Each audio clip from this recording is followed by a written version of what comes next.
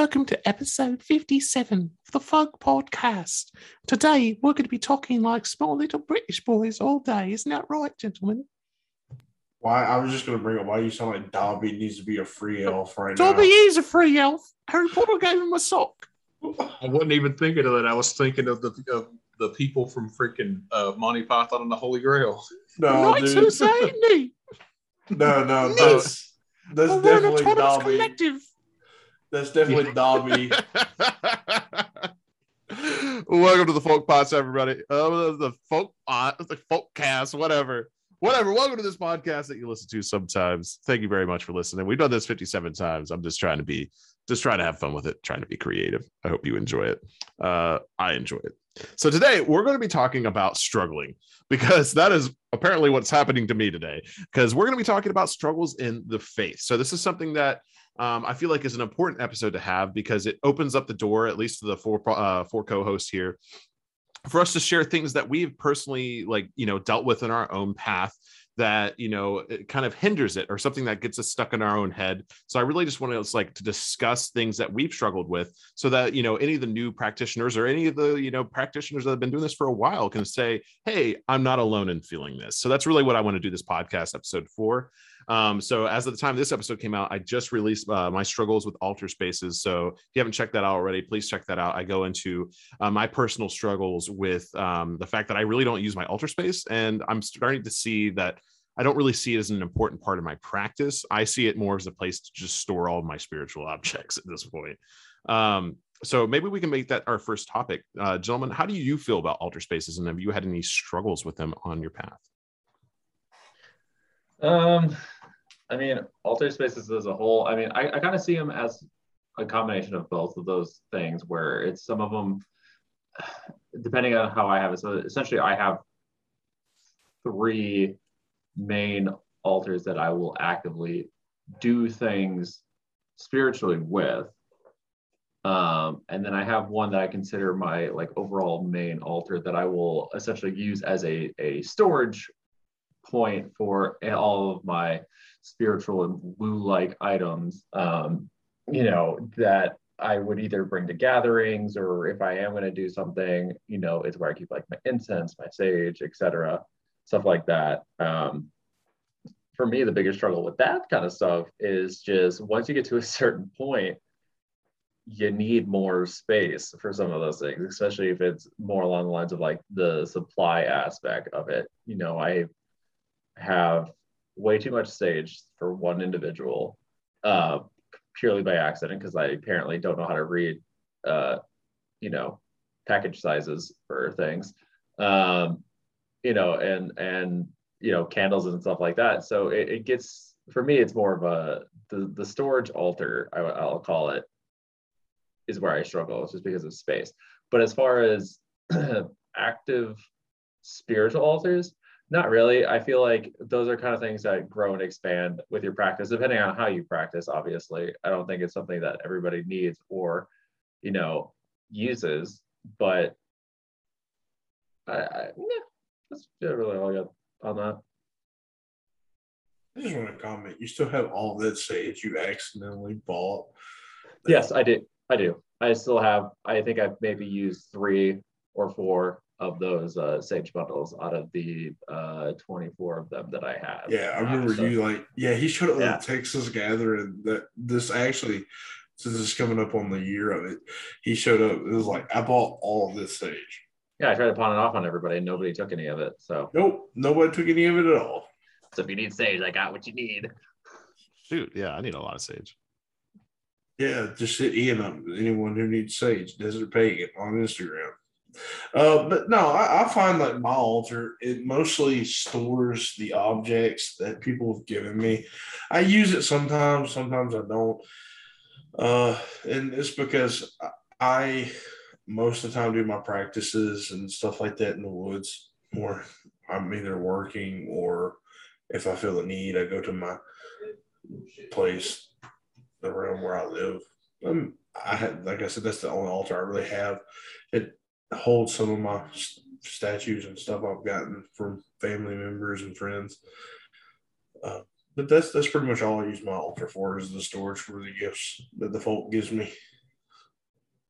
Like altars are a thing that you start out using, like, or like new pagans use a lot more than as you progress down the path.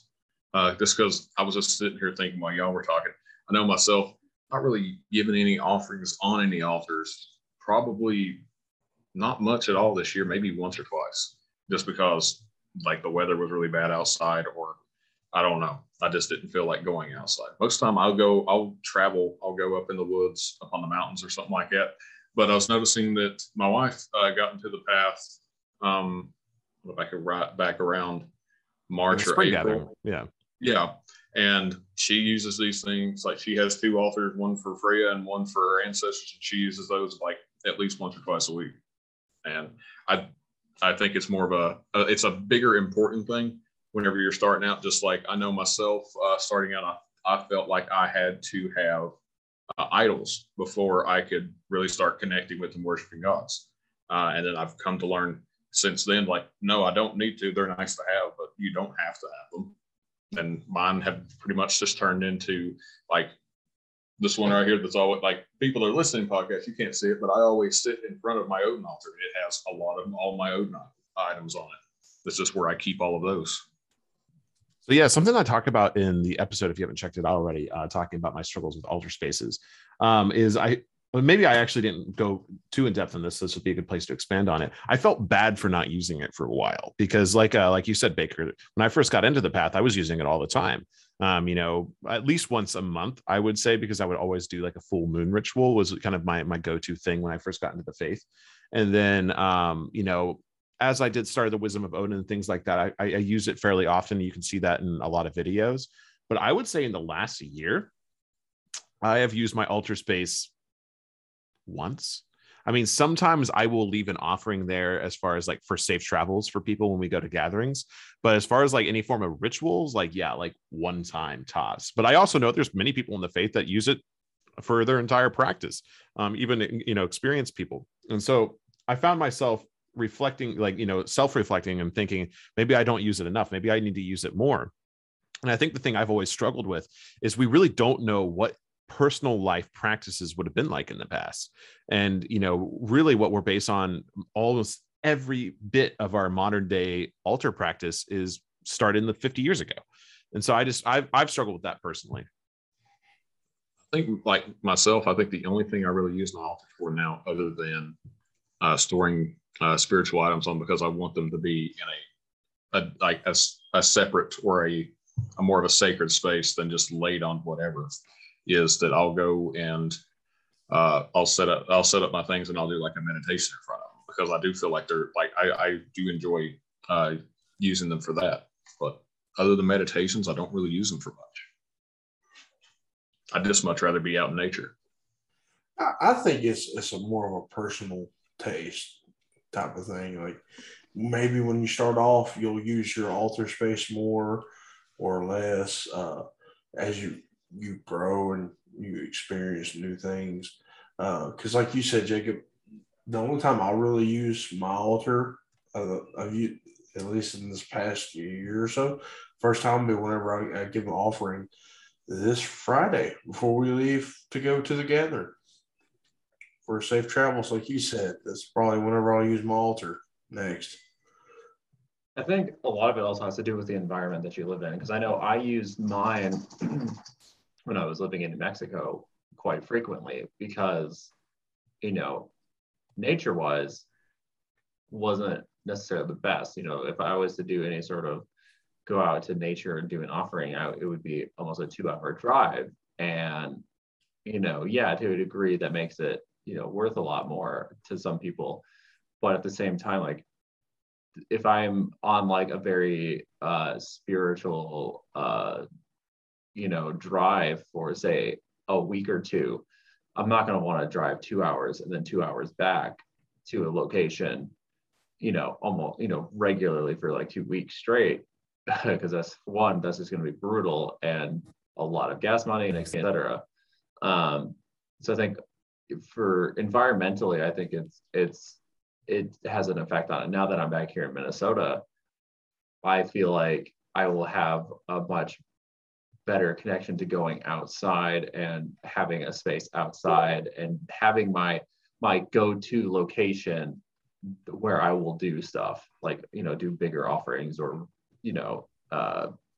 not necessarily focus so much on my at-home altar spaces as much in the future. So I definitely think environmentally that has an effect on a lot of people's practices. Like during the winter, now that's going to be a legit thing again for me. I'm sure during that time frame, I'll probably end up using my indoor altars a lot more for actual offerings and things like that, because it gets -30 to -60 in this area. So it's a little too cold to be going outside making offerings. But talk about that connection though. Yeah.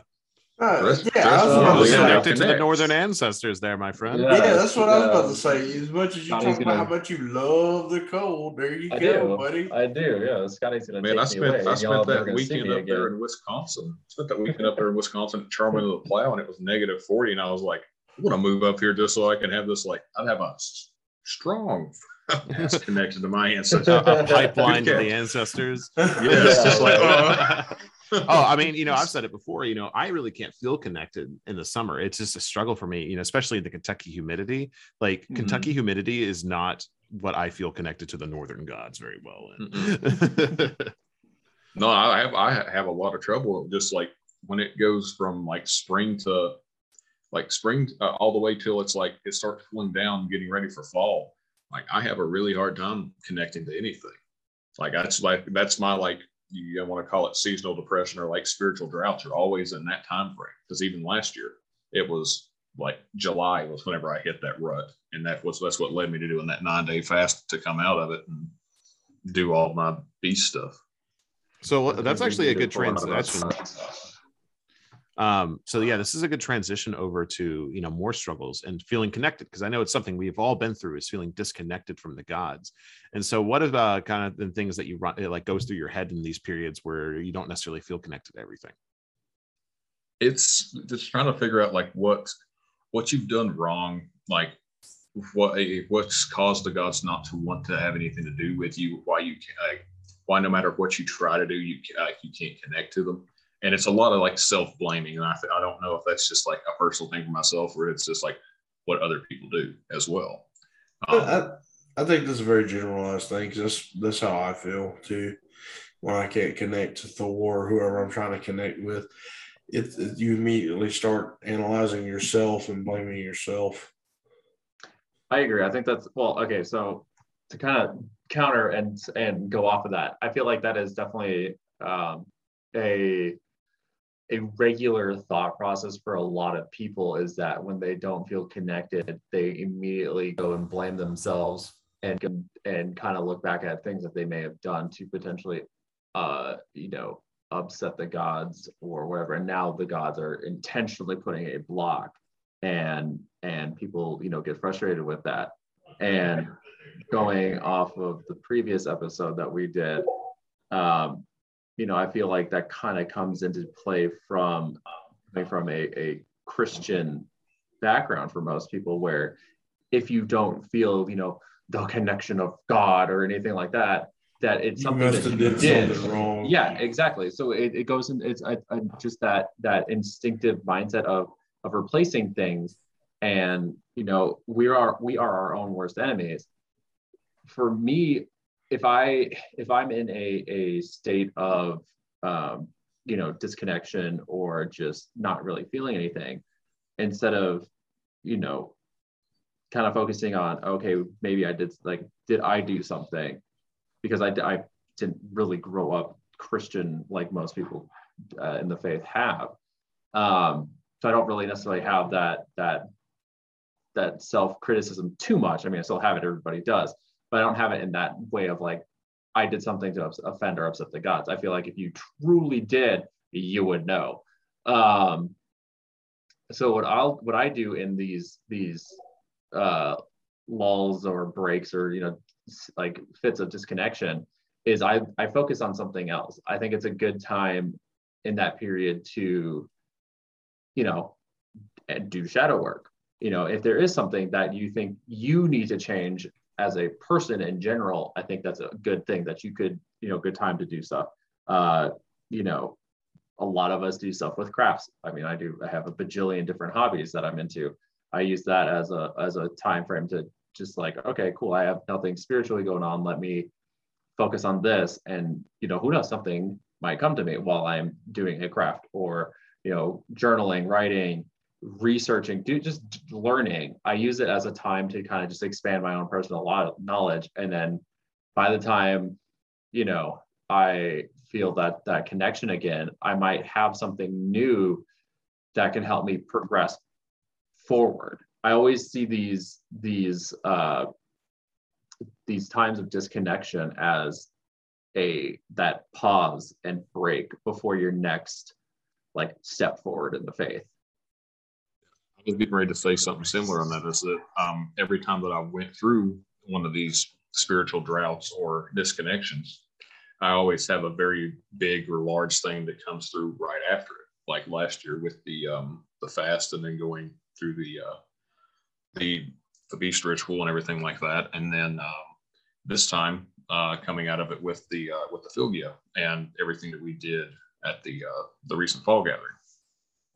Yeah, I think that's why I think a lot of people need to kind of do their best to move away from the I did something to offend or piss the gods off, and now they are punishing me by causing me to not feel anything.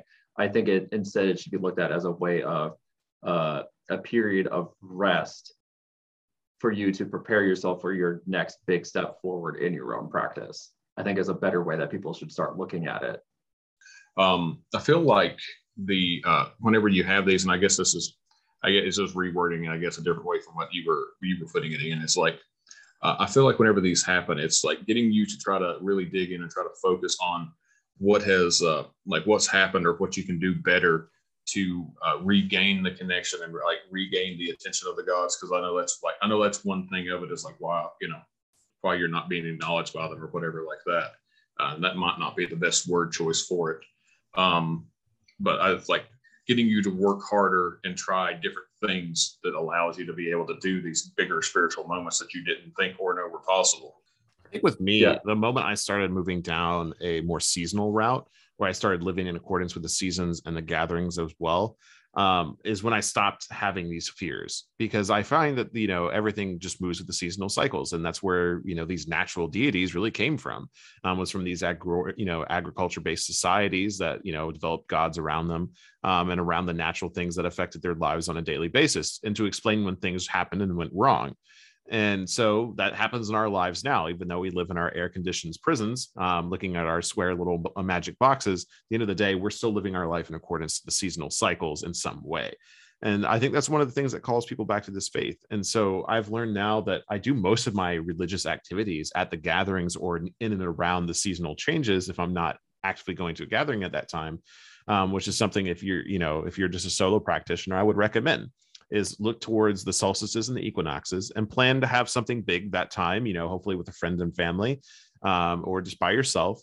And I think you would be surprised as if you just had those milestones. I think that is more than enough, spirituality, more than enough religion. We definitely don't need church every Sunday, as a pagan. And I think a lot of us, again, are looking for that replacement. We're raised knowing that church is every Sunday. So what do we do every Sunday as a pagan? And there's really not anything, it's a natural ebb and flow. Sometimes, things that come to you and it'll happen when they happen, and other time, and then I think we can kind of take those seasonal cycles as, the veil is thinning during those times of years, especially around fall, is you can really feel the thinning of the veil. Or, at least attune to what's happening in the natural world. And I feel like ever since I started living my life more in accordance to the seasonal cycles and less into, what's going to happen today, what's going to happen tomorrow, I find myself to be much more satisfied with the faith in general. Yeah, I think just because we're, overall general topic of like struggles, you talk about the solo practitioner thing, that was a huge thing for me, because I spent primarily the majority of my practice as a solo practitioner. I've talked to you about this, Jacob. It's kind of like the whole, purpose, or like, at least I won't say the purpose, but the biggest reason why I ended up joining the Discord community, even though it had been around for like 4 months and I knew somebody that was in it basically right when it started, was because that person nagged me for that 4 months straight. And it's something that I think a lot of people as solo practitioners struggle with altogether, is that taking that step out of your comfort zone and joining a community. Because a lot of people have had negative experiences with it, and I think a lot of people that are so set in that solo practitioner way, it's hard to break out of that habit, because we are creatures of habit. Some people it's a little bit easier than others, but yeah, it took 4 months of nagging to get me to really step out of that comfort zone. So that's just kind of something just overall struggle wise that I've had with my personal practice. I think a lot of people probably potentially have. Well, I mean, the whole idea of solo practitioners, as far as religion in general, I would argue is a very modern thing. Obviously you had outliers throughout history, but as far as like it being a fairly large majority of it, is very modern to me, because, if you look back in the past of really all religion, it's always been a community-based thing. And it wasn't until the development of, major cities and urban culture that we started seeing the family unit start breaking down. It started at the biggest end. It started with community. The community unit broke down, then the family unit broke down. And now we live in a culture where it's, I think it's like 50% of children nowadays are raised without a parent. And that was entirely unheard of, again, an outlier 150 years ago. And I think it would be the same for religion as well. Yeah, I can definitely understand that and agree with that. And at the same time, I say solo. I'm to a degree there was a few people, but yeah, it was not a community of 600 people now in the Discord or whatever, and then doing gatherings and stuff like that. Like small bloats, yes, but like large group gatherings, yeah. The first fall gathering was definitely my first big massive community. Oh shit! Yeah, you're going to the Yule Gathering in Ohio, where we're going to have potentially 64 people.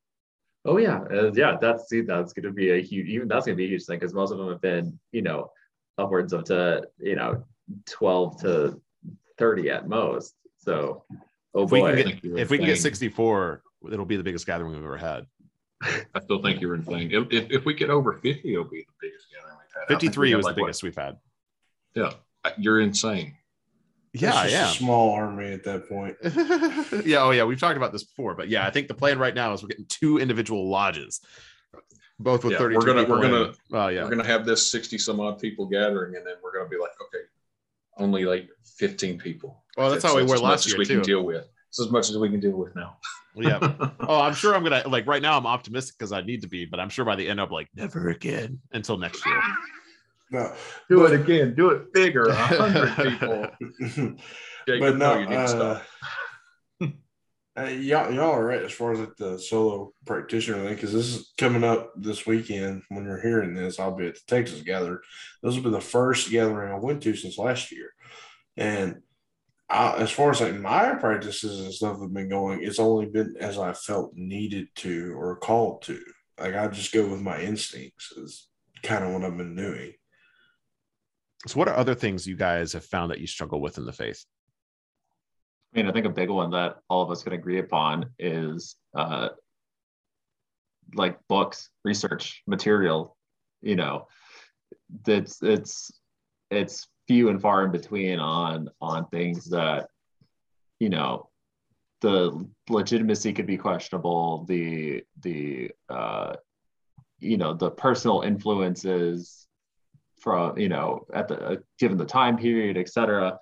It's a lot that we kind of have to like pick through and obviously take what we think is usable information or knowledge that works for us in our personal and our practice. That it can be a struggle. It can be a lot. It can be a pain in the ass, quite frankly. That it's one of those things that somebody could ask, hey, where can I find a book on this? Like, I get this question a lot, like, is there any material on hell specifically?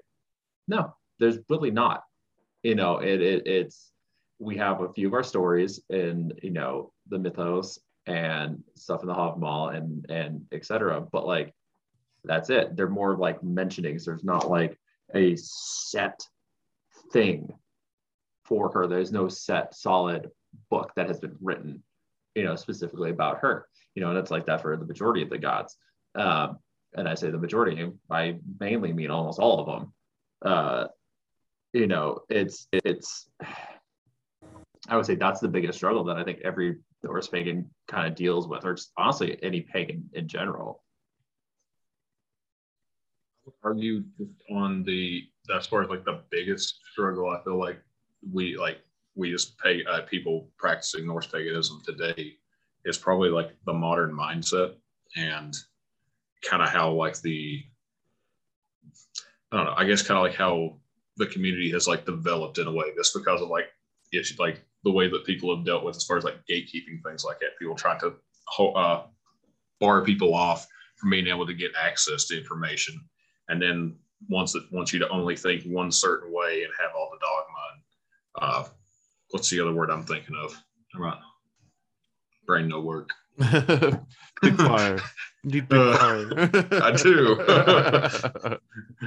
But I would argue that like it's I feel like the modern mindset as far as like people like I know like internal doubting as far as like whenever you're first trying to understand if you're actually being told something or if you're just making something up in your head because it's something that you want. Right. I know myself, that was the biggest thing for me to get over when I first started going down the path. But well, I do. Oh, sorry. I was just going to say I do agree with the research thing.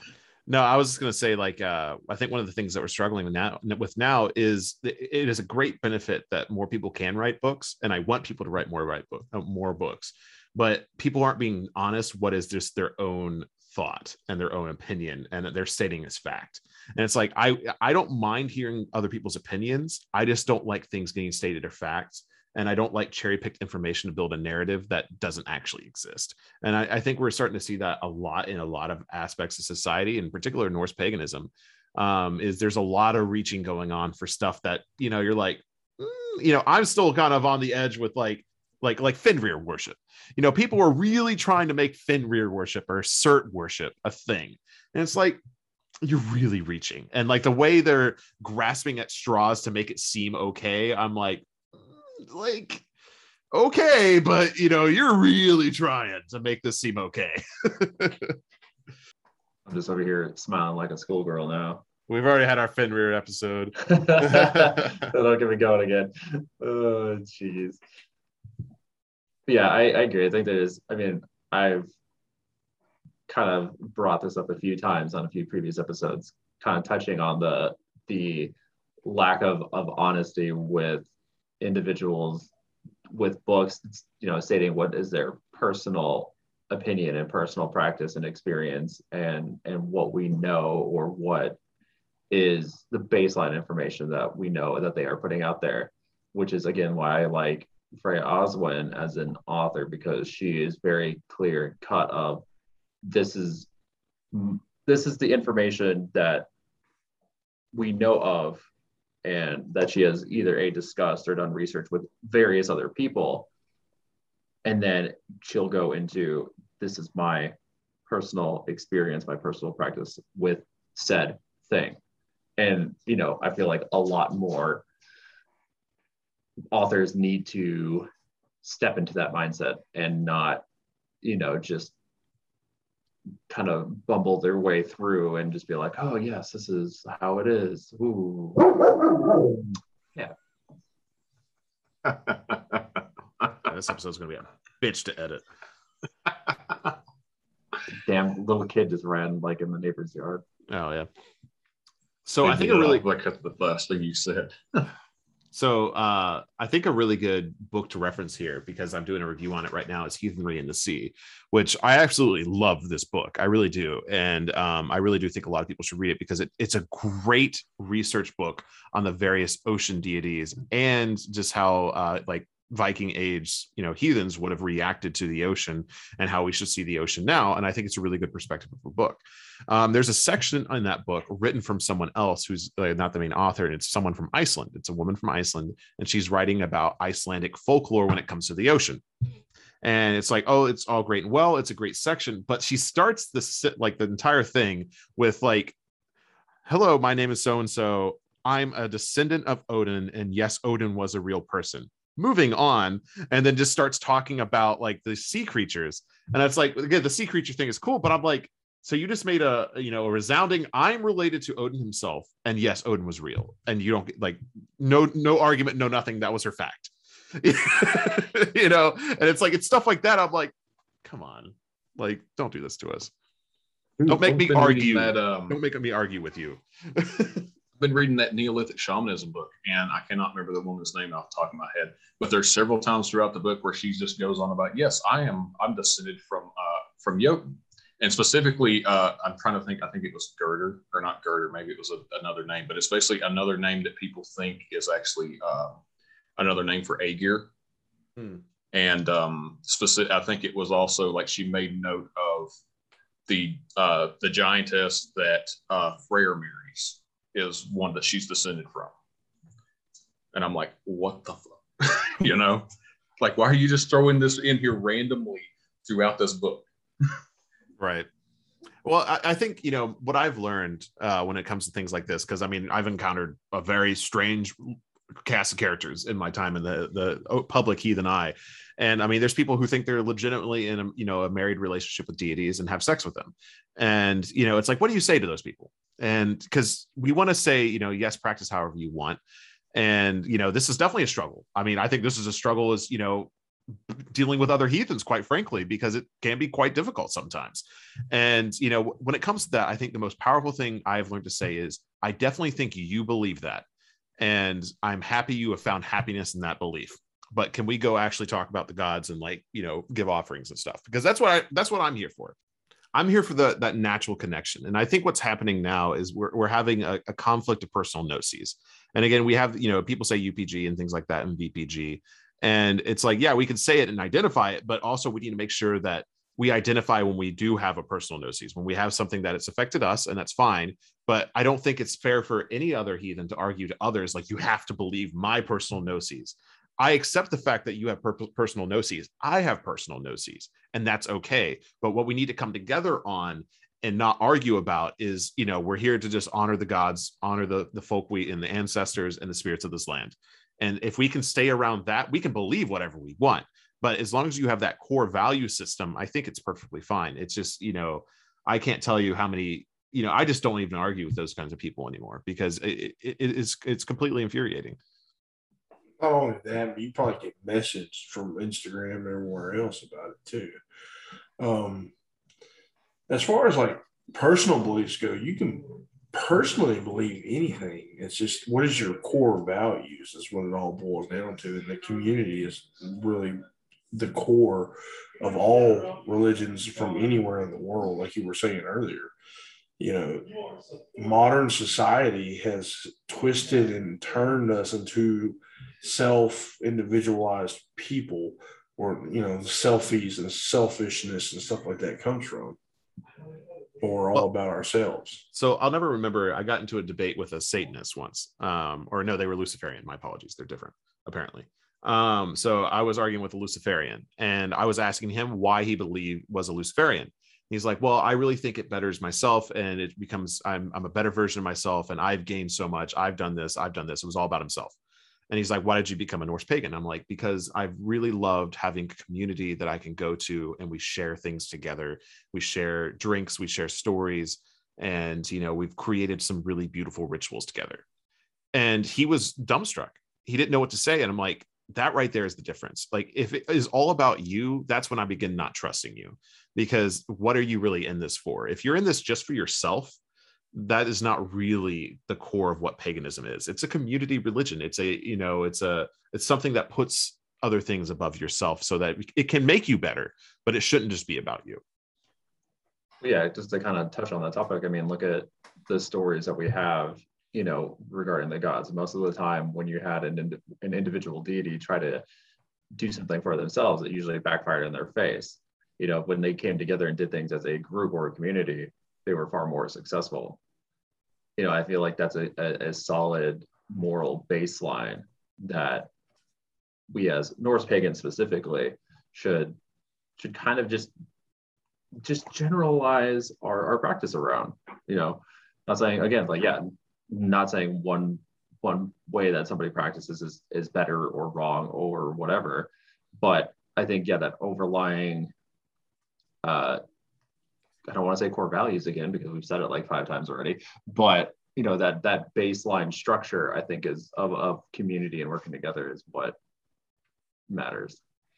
Well, I was going to read this and Have 'em all 47. I used this in a video last week at the time of this video.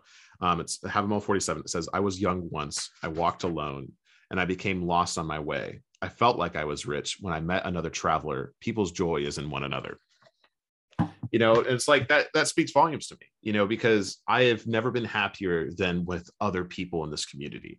I've never felt more connected to gods and more connected to just everything, watching other people have experiences at the same time. And I think that also helps when you're not having experiences. It helps justify the faith in general when, you're at a gathering and someone's like, oh my gosh, I just had the craziest tear experience. And it's like, it's really cool to get to see other people have experiences. I'm happy for them. I'm legitimately happy for them. I'm not fake happy for them. And then it bolsters my own beliefs, because I'm like, wow, they just had a great tear experience. That's wonderful. I wonder if I'll have experiences out here, and then it's not weird when you come in and you're like, I just had a Freya experience. And everyone's like, wow, you just had a Freya experience. Like, it helps justify everything so much more when you have these group experiences. Yeah, I feel like that's why it feels for us like so natural. Even though a lot of the times at these gatherings, it's with people that we may or may not have met, already, whether it's at previous gatherings or whatever. But within, that first night, everybody, it's like a reunion. That's the best way to describe these gatherings is, regardless of if I've met you in person at a previous gathering or not, it always feels more of like a family reunion, or say reunion. And I've known you for, my entire life, kind of a thing. And I feel like that has a huge effect on it, because you have individuals from all walks of life, all time frames of experience that will bounce each other's experiences off of, whether it's at that gathering or previous things. And some people can help explain situations or whatever and share that knowledge. That definitely has that effect. I mean, the video that you did about that kind of stuff was 100% like very accurate, and just I feel like it was a good thing that people should learn about, or like figure out, is what is a sign and what is just your everyday nonsense. You know what I mean? It's even to this day, like as a relatively well-experienced practitioner, I mean, I say well-experienced loosely because there's obviously people that are, decades farther ahead than I am. But, I feel like I'm relatively good at picking up on what is a sign and what is not. And I think that's where a lot of people struggle, especially at the beginning of their practices. Everything's a sign.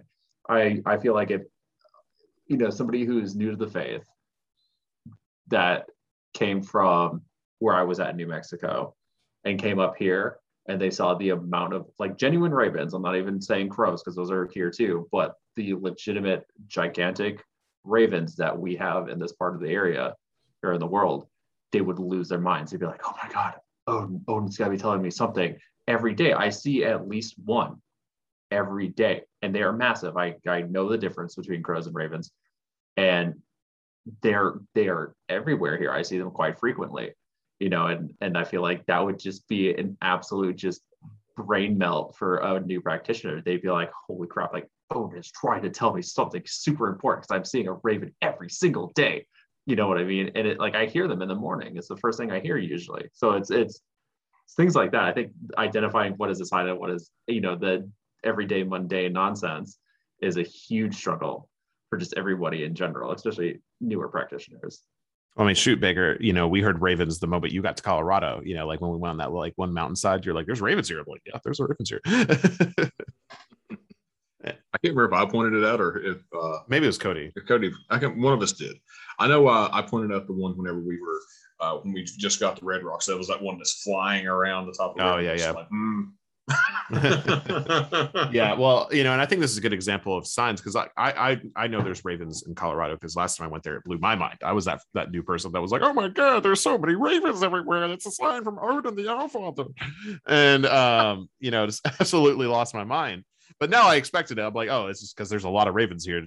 it just happens. And so I heard quite a few of them when I was filming my first video out there. But when we went out to go on our hike, like Logan and Mary and I, we ended up stopping at this beautiful overlook, looking over this mountain range, and all the aspen trees were turning yellow. So it literally looked like a river of gold coming off the side of the mountains. It was absolutely amazing to see. And while we were there, there was a raven that flew right towards us and just like flew around us several times. Suspicious looking, just the way it was kind of circling around us. And I decided to start recording it because normally ravens don't stick around long enough for me to record them. And then sure enough, it like swooped behind us. And I even said something like, come back. And then all of a sudden it swooped above us. And just right as it got above my head, it let out its call. And then it flew into the horizon line. And I got it all on video. And I was like, yep, that was a good one. And like, that's going to be like my new intro. I think it's probably in a video by now, but like, yeah, that's the one you showed me whenever I got to Colorado. Yeah. So it's like, yeah, that to me was different than just like the normal ravens I was encountering all the time, But I do ultimately think that one of the biggest struggles truly is was that real? Yeah. It's like the questioning of like an experience that, did that really happen? Or like, did I really see that or hear that? Kind of going on, a good example would be both of the fall gatherings.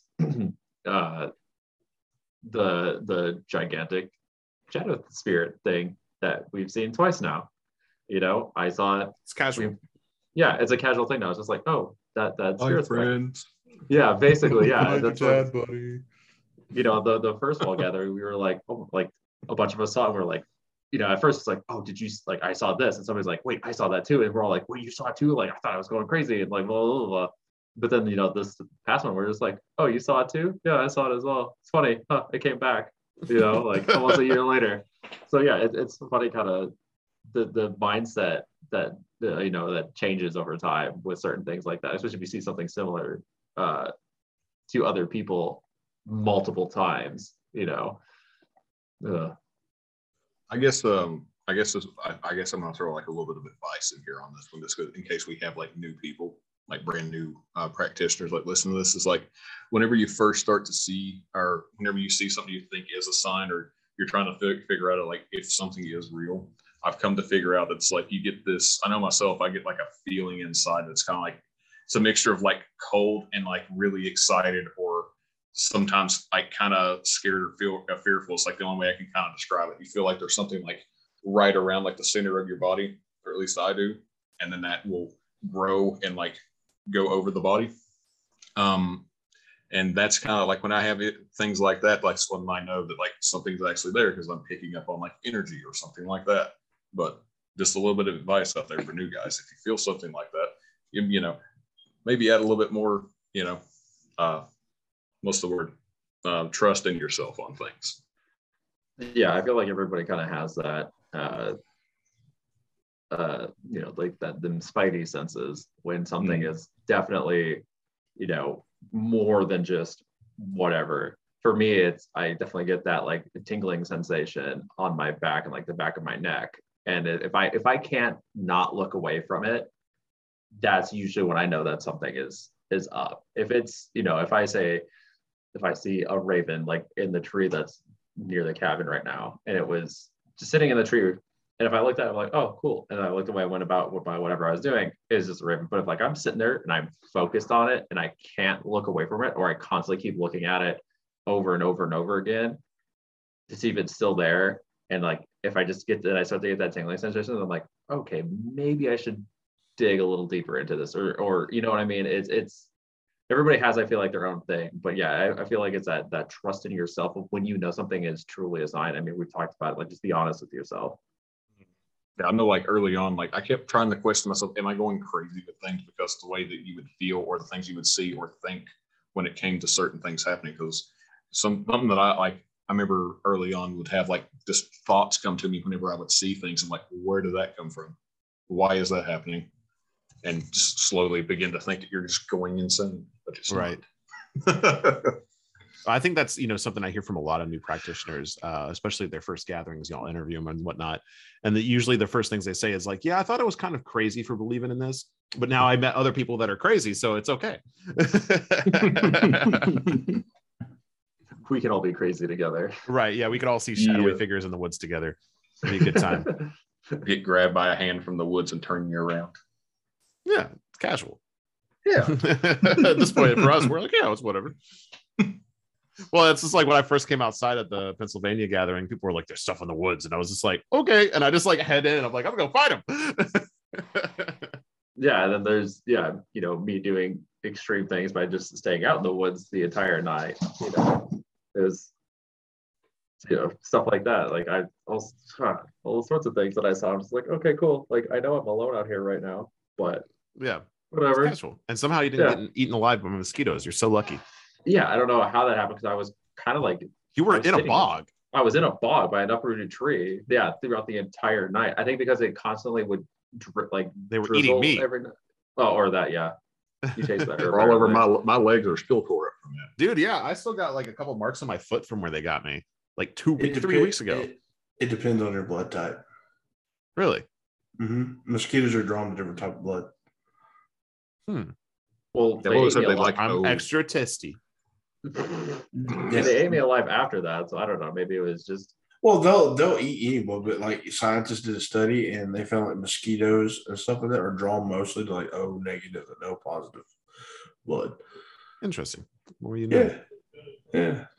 I know a lot of weird random facts. Sorry. So on the opposite end of, knowing when signs a sign, also knowing when something isn't a sign, it's like when you go into a situation, I think, again, this is where I'm so big on, getting used to just seasonal cycles of just going with the ebb and flow of everyday life, because then you're more open to when things are unnatural and when things are supernatural at the same time. And when things are just normal, everyday things, just like your normal, everyday Raven. And I think, no matter what, if you go into every single day looking for a sign, you will never find one, or you will think everything is a sign and you'll be confused. And that is the hardest thing to teach. It's the hardest thing to learn. But it is so incredibly crucial to this path, to learning to decide, to tell the difference between those two things. Oh yeah, absolutely. That's something that I've been trying to get used to again here, because it is, it's actually the fall style weather here where leaves are changing color and falling again. And I haven't really been exposed to that for almost 10 years now. And around this time of the year, deer are absolutely everywhere. Hawks and eagles and falcons and birds of prey are everywhere, because fields have been harvested and stuff like that. So now they're scrounging. You can see them more because leaves are falling, so that the forests aren't as dense. And somebody who isn't necessarily used to that seasonal change, just with natural, animal migrations and etc., they would be losing their minds potentially. Like, oh, holy crap, I see a ton of deer. That could be, X, Y, and Z. All these, falcons and eagles. That could be Frigg, Freya, whatever. Even some owls, that I've seen randomly. Just the other day, I saw a really rusty red hawk fly by the lake, and I was just like, it's probably looking for rodents and stuff because everything's exposed in the field. So like. But that otter, though. The otter was a different story. That was different. That was weird. So yeah, it's like, that's the thing. If I'm out there actively doing and offering or, reaching out with and trying to connect with Odin, and it's pitch black on a full moon, and I open my eyes and look at, near the shoreline, and there's an otter just casually swimming by me, that's a little different. Usually, you see otters during the day and not necessarily in that shallow of water, especially at night. And it was just really, it's one of those things where it's like, that's a little different. That stands out a little too much. Doesn't kind of blend with the natural order of things to a degree. Oh, I did remember finally my comment on research is the fact that I wouldn't necessarily call it gatekeeping, but there is an issue where a lot of important texts are not translated to English. And, there's so many that are, in Icelandic or Norwegian or Swedish or German. I found books in Germany that I couldn't read that were about the Norse gods. And, I had someone translate them a little bit, and I learned some new things. And there is a lot of books like that out there where no one's just had the time, because we just don't have that many, scholars really ultimately that can translate those kind of things, nor want to put the effort into doing it.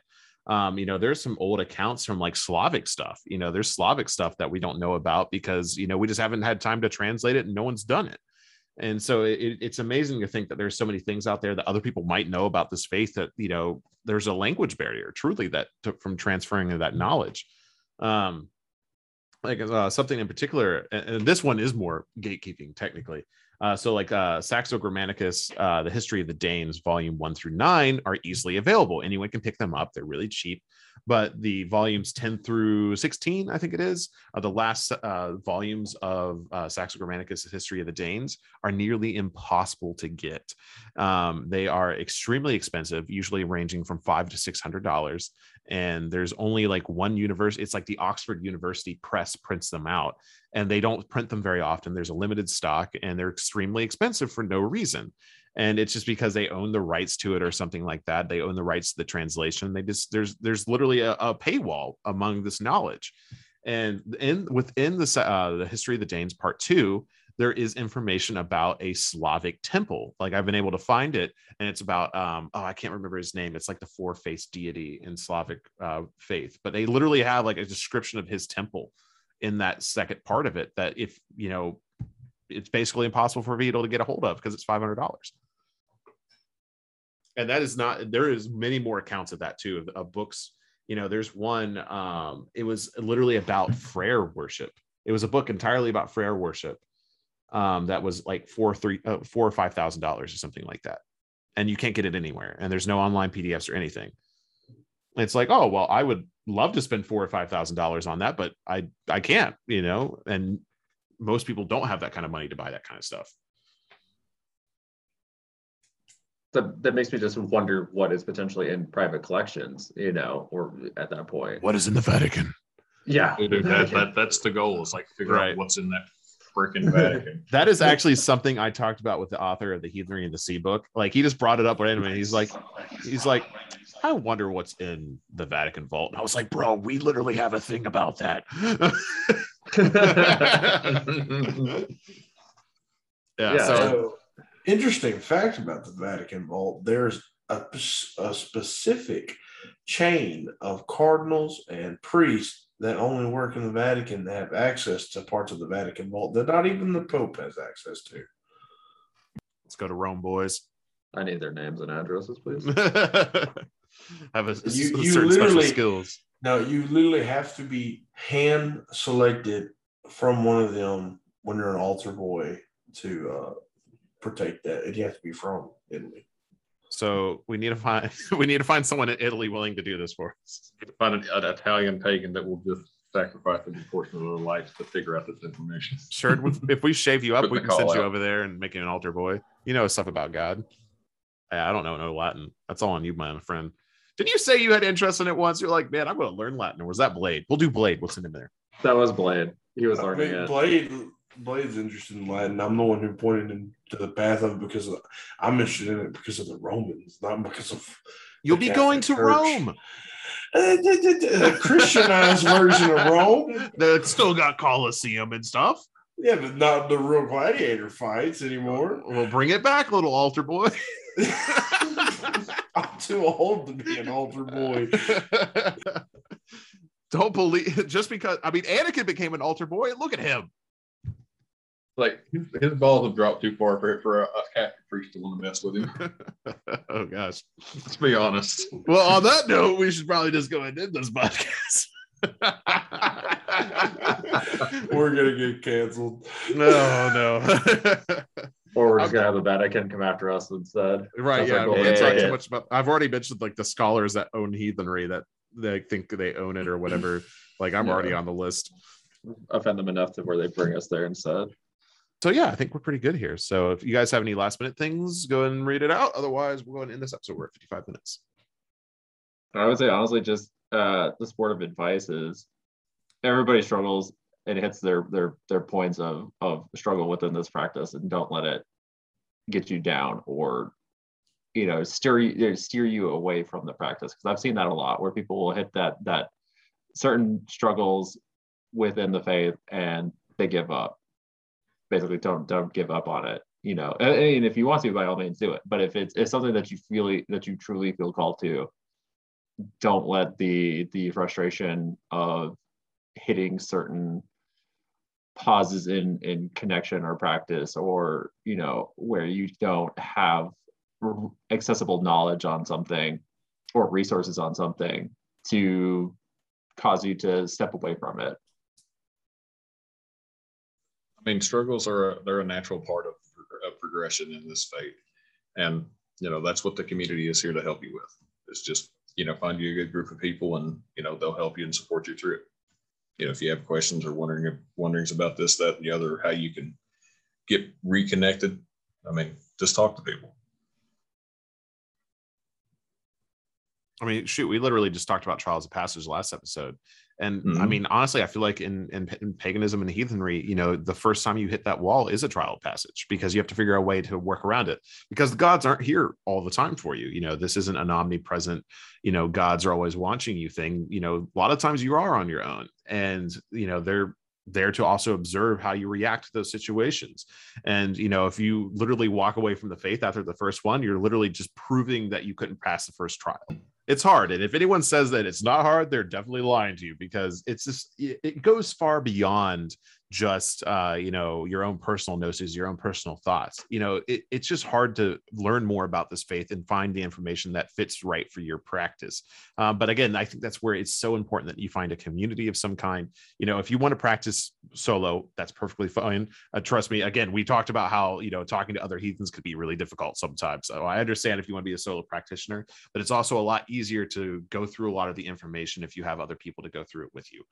So no matter what, heathenry's hard. I understand. I'm there with you. And I hope this episode's been able to help you out and understand that we have been through those struggles as well. And I wish you all the best in your own personal practice. And I wish you all the best in finding a community that works best for you. But if you want to be on the Folk Podcast and talk about us with your own personal journeys, please email us at thefolkpodcast@gmail.com. Or if you have anything you want to discuss with us, or just in the sense of, things you want us to talk about, please email us there as well. But otherwise, I'm going to end this episode before my internet freezes again. So thank you very much. And until the hall, Skull. Skull.